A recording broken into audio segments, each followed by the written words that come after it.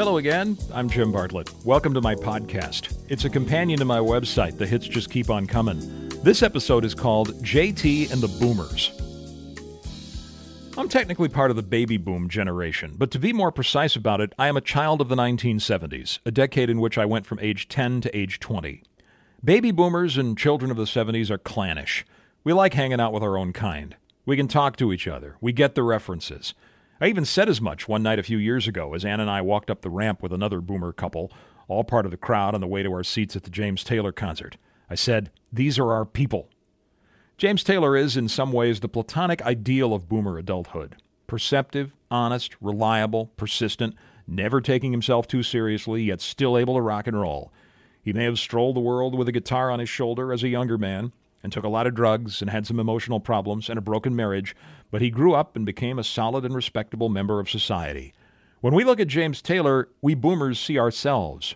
He embodies our ups and downs and the poetic inspirations within them, and our triumphant march into respectable middle age. We arrive at our seats in time to watch the arena fill up. 4 teenage girls take the seats next to me, and for just a moment I'm tempted to ask what they're doing there. The other people around us are more typical. 40-ish guys with neatly trimmed beards, polo shirts, and baseball caps. 40-ish women showing some skin in tank tops and short skirts, for it's an outdoor concert on a July night. There are white-haired couples of Medicare age, and couples is the operative word here, for it's pretty clear that this is a date night for lots of the people who are there. After a while, the lights go down, the crowd whoops, and James Taylor strolls out from the wings, stage right, wearing a blue shirt. He's neither more nor less elaborately dressed than his audience. The ovation gets louder. He salutes it, takes a bow in response, picks up his guitar, sits down on a stool, and begins to play Secret of Life, which suggests that said secret is enjoying the passage of time. He brings out his full band, and an impressive band it is, featuring Steve Gadd on drums and Lou Marini on sax. They play Summers Here and Your Smiling Face, and by this time, the entire crowd is completely into it. Well, not the entire crowd. I notice that compared to the rest of the band, Taylor seems to be poorly mic'd. Soon, however, something bigger than that starts bothering me. Why does this concert feel so strange? And what is that feeling precisely? Now, before I go on, let me make clear that I consider myself a James Taylor fan. I first heard Fire and Rain when I was 10, and over the intervening years, it has always been something special. That delicate guitar laid against jarring drums, the same way that life's most precious moments can't be separated from life's hardest knocks. I believe that 100 years from now, people will still want to hear You've Got a Friend. I think that Sweet Baby James and Mudslide Slim are 2 albums as good as anybody's ever made back-to-back. Throughout the 70s and into the 80s, the radio hits kept coming, and I kept listening. I'd never seen Taylor in concert, except on TV, and when his tour date nearby was announced, Ann was eager to go. All of that is on my mind as I sit there, mostly unmoved, trying to figure out why I'm not getting into it. Taylor sings Handyman, which I'd hoped he would play, but instead of finally breaking through the barrier, the song bounces off of me like all the others. From there, the band kicks into Mexico, and 22,000 people are on their feet and singing along. I have to stand if I want to see anything, and I find myself following the beat a little in my customary feet-planted, knees-bending white guy fashion. I look over at Ann and our friends, and they have all joined the celebration. I begin to feel self-conscious, not like a whore in church necessarily, but definitely like an outsider at a party. In his book Mediated, published in 2005, anthropologist and social critic Thomas Dzengotita argues that modern life is so drenched in media that we perceive ourselves as being on stage every moment. For that reason, the choices we make reflect the way we would want an audience to perceive our performance, even though that audience is often only ourselves. While the band is rocking out on Mexico, it hits me. Just like James Taylor, the crowd is performing. We are white middle-class baby boomers with enough disposable income to drop $150 or $200 on a pair of concert tickets, and one of the requirements of our role is to sing and dance along with James Taylor. The artificiality of it, revealed to me all at once, is staggering, and the disappointment that comes with it is powerful too. Taylor wraps the first set with Fire and Rain, and I close my eyes at those first delicate notes, hoping that maybe I'm wrong. But I'm not. This isn't going to turn around. This isn't going to be one of those transcendent concert experiences. It's the night being a baby boomer jumps the shark. My reaction to the second set is probably unfair to Taylor, since it's shaped by the realization I'd had with Mexico. But I find myself wishing he'd just get done already. He'd done a brief bit before intermission in which he found a list of songs at his feet. He held it up and joked that the songs would make a fine set. I guessed at the time that there were about 12 songs on it, and now I find myself counting them and checking my watch.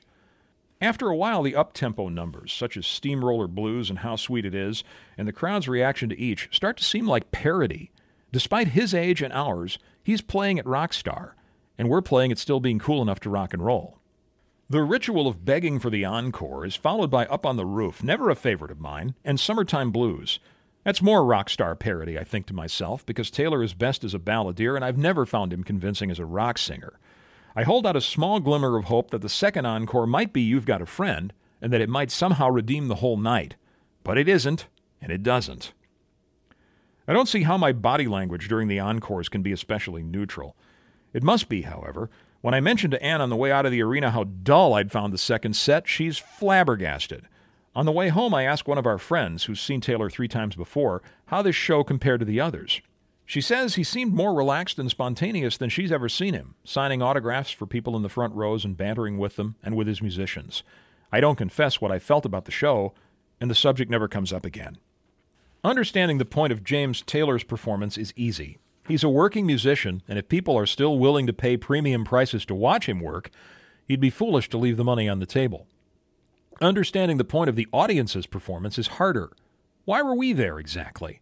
Why did we load up the CD players in our mid-sizes and minivans with Sweet Baby James or October Road and make this particular scene? Was it just an evening's diversion? Was it a ritual of tribal solidarity? Or was it another act in our personal productions of Real Life, the series? In the days after the show, I argued with myself about this. I said, Taylor's concert is the opposite of a mediated performance. What's more real than being right there in the hall while the man himself, a man you've listened to for decades and who has no greater agenda than playing some of his songs, is just a few dozen feet away? But then I read some of the reviews of earlier shows on the tour. I learned that Taylor's Everyman Blue shirt is one he's worn before. And I learned that the joke about finding the list for the second set, which seemed so spontaneous, is actually a part of every show. So the spontaneity wasn't spontaneous at all. But here's the thing. It didn't matter.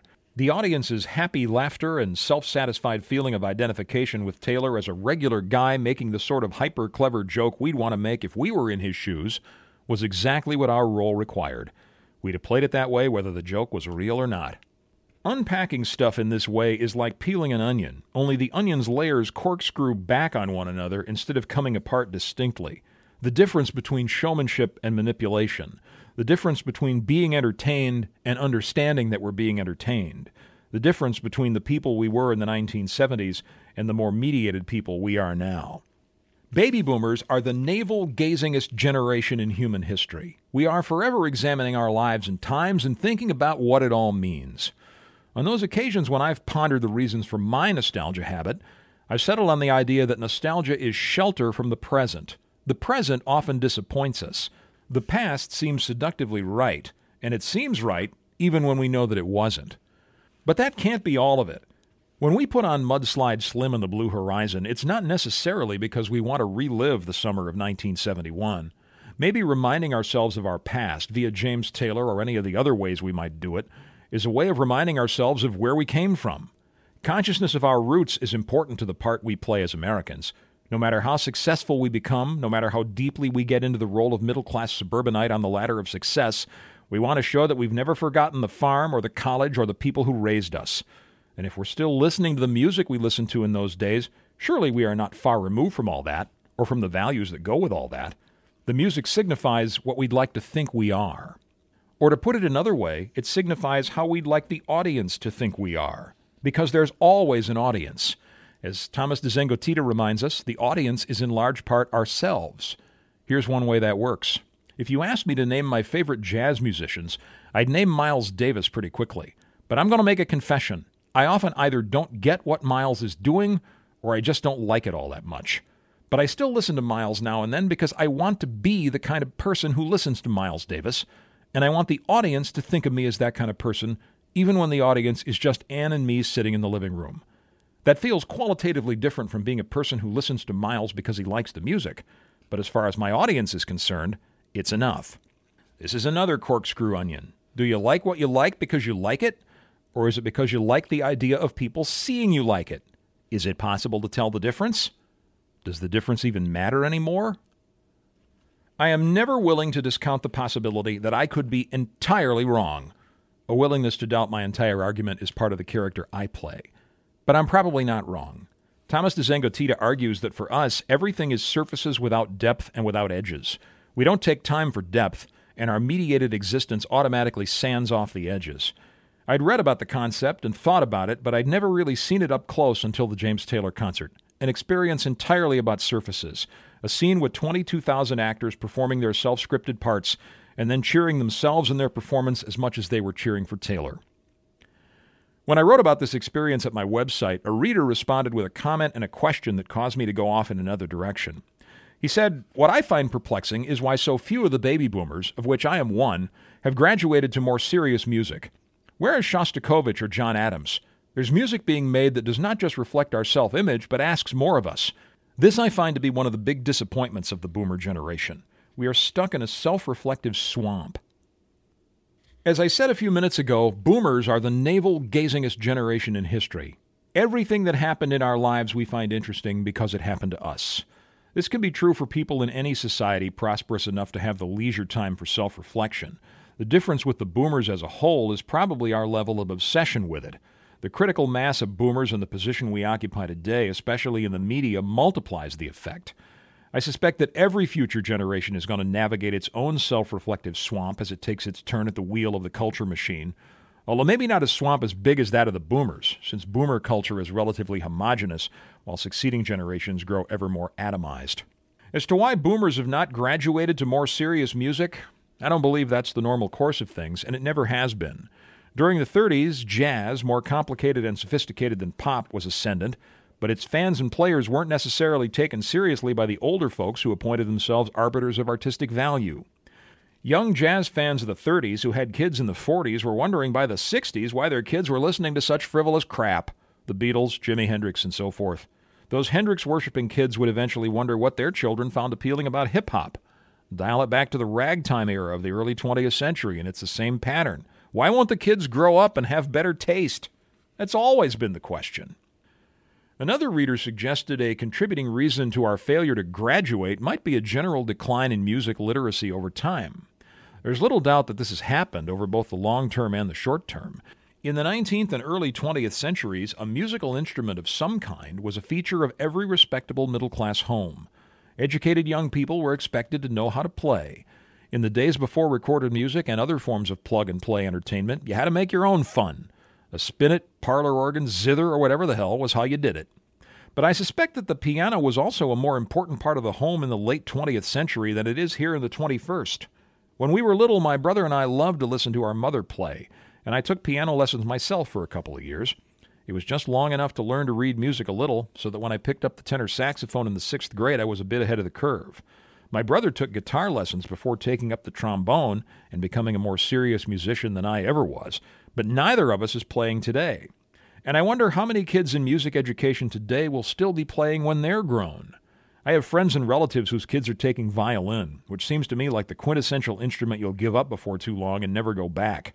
You're not going to whip out the violin at a party one night in your 30s, but you may sit down at the piano.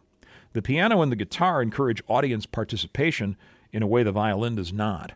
Would I have been interested in playing if my mother had been a violinist? Maybe, if she were a good one. She was good enough at the piano to make it seem like fun, and that was all we needed. Yet another reader chimed in to say that music doesn't have to be classical to ask more of us. He said that he wasn't equipped to appreciate Kraftwerk, Joy Division, or David Bowie's more challenging stuff as a teenager, but he gets them now. That's my own experience with certain artists and albums as well. This isn't because we're smarter than we used to be. It's more a function of having been through whatever mill we've been through and the kind of person we've become as a result. Baby boomers and succeeding generations live in a world that doesn't require us to grow up the way pre-boomers did, but we still put away childish things now and then. Maybe we're more open to new experiences. Maybe the old experiences don't get us off like they used to. There's an argument that a certain segment of the boomer generation did change its taste somewhat. It happened during that early 80s pocket between disco and MTV. Between 1980 and 1982, top 40 stations were rife with tasteful adult ballads and funkless medium-tempo love songs, as unthreatening as a glass of milk and in some cases about as interesting. They have melodies that sound familiar from the first time you hear them.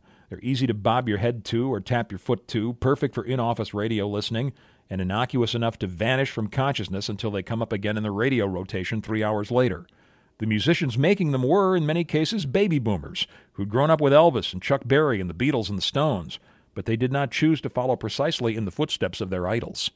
Over the years, a number of writers have tried explaining this phenomenon, why your Michael McDonalds and Peter Cetera's, who were in their early to middle 30s at the dawn of the 80s, seem so much older than pop stars of today who are the same age or older today than McD and Cetera were back then. My guess is that what was happening in the early 80s was the big chillification of the boomers. After an adventuresome, even extended adolescence, they were discovering that you cannot be a barefoot revolutionary forever. Burning down the system is a lot less attractive when you have kids in public school. Cocooning with the family and trying to make a decent emotional space for them and a decent living became a priority, and it frequently expressed itself through this sort of denatured pop music. Stop playing that goddamn guitar so loud, you'll wake the baby. The fragmentation of radio formats, which was just beginning at that time, also made it profitable for some stations to concentrate on adult pop rock, and that helped increase its reach. Today, all these years later, adolescence need never end. Popular music has been infantilized to the point at which singers pushing 40 can get away with songs better left to kids on the Disney Channel. But that's not the reason we don't graduate to more serious music either. Even when we are serious about our music, pop, rock, jazz, country, whatever, we don't listen to it the same way we study a subject in school. Music is not information we acquire and on which we build additional structures of information, the way we do when we're learning algebra or Spanish. It can be, but if it commonly was, we really would graduate from pop to jazz to classical, from the Beatles to Miles Davis to Shostakovich. But music is, for most people, a diversion, a part of the broader fabric of daily life. We don't want it to ask more of us any more than we want sriracha to dominate everything we eat. Music is a garnish or a condiment. If we choose to do more with it or go different places with it, that's a choice we're free to make. But it's not something we would expect of anyone, including ourselves, because life doesn't work that way. If you have enjoyed this podcast, I hope you will visit my website, The Hits Just Keep On Coming, which you can easily find if you put that phrase into your favorite search engine. And if you have enjoyed this podcast, I hope you will consider coming back for another episode of it and listen to earlier episodes. You can find them at Apple Podcasts, Google Play, TuneIn, and Stitcher. You can also bookmark my SoundCloud or subscribe to my website to be notified about new episodes. If you're listening to this podcast on a platform where you can give it a like or a positive rating, I hope you'll do so. This is Jim Bartlett. Thanks for listening.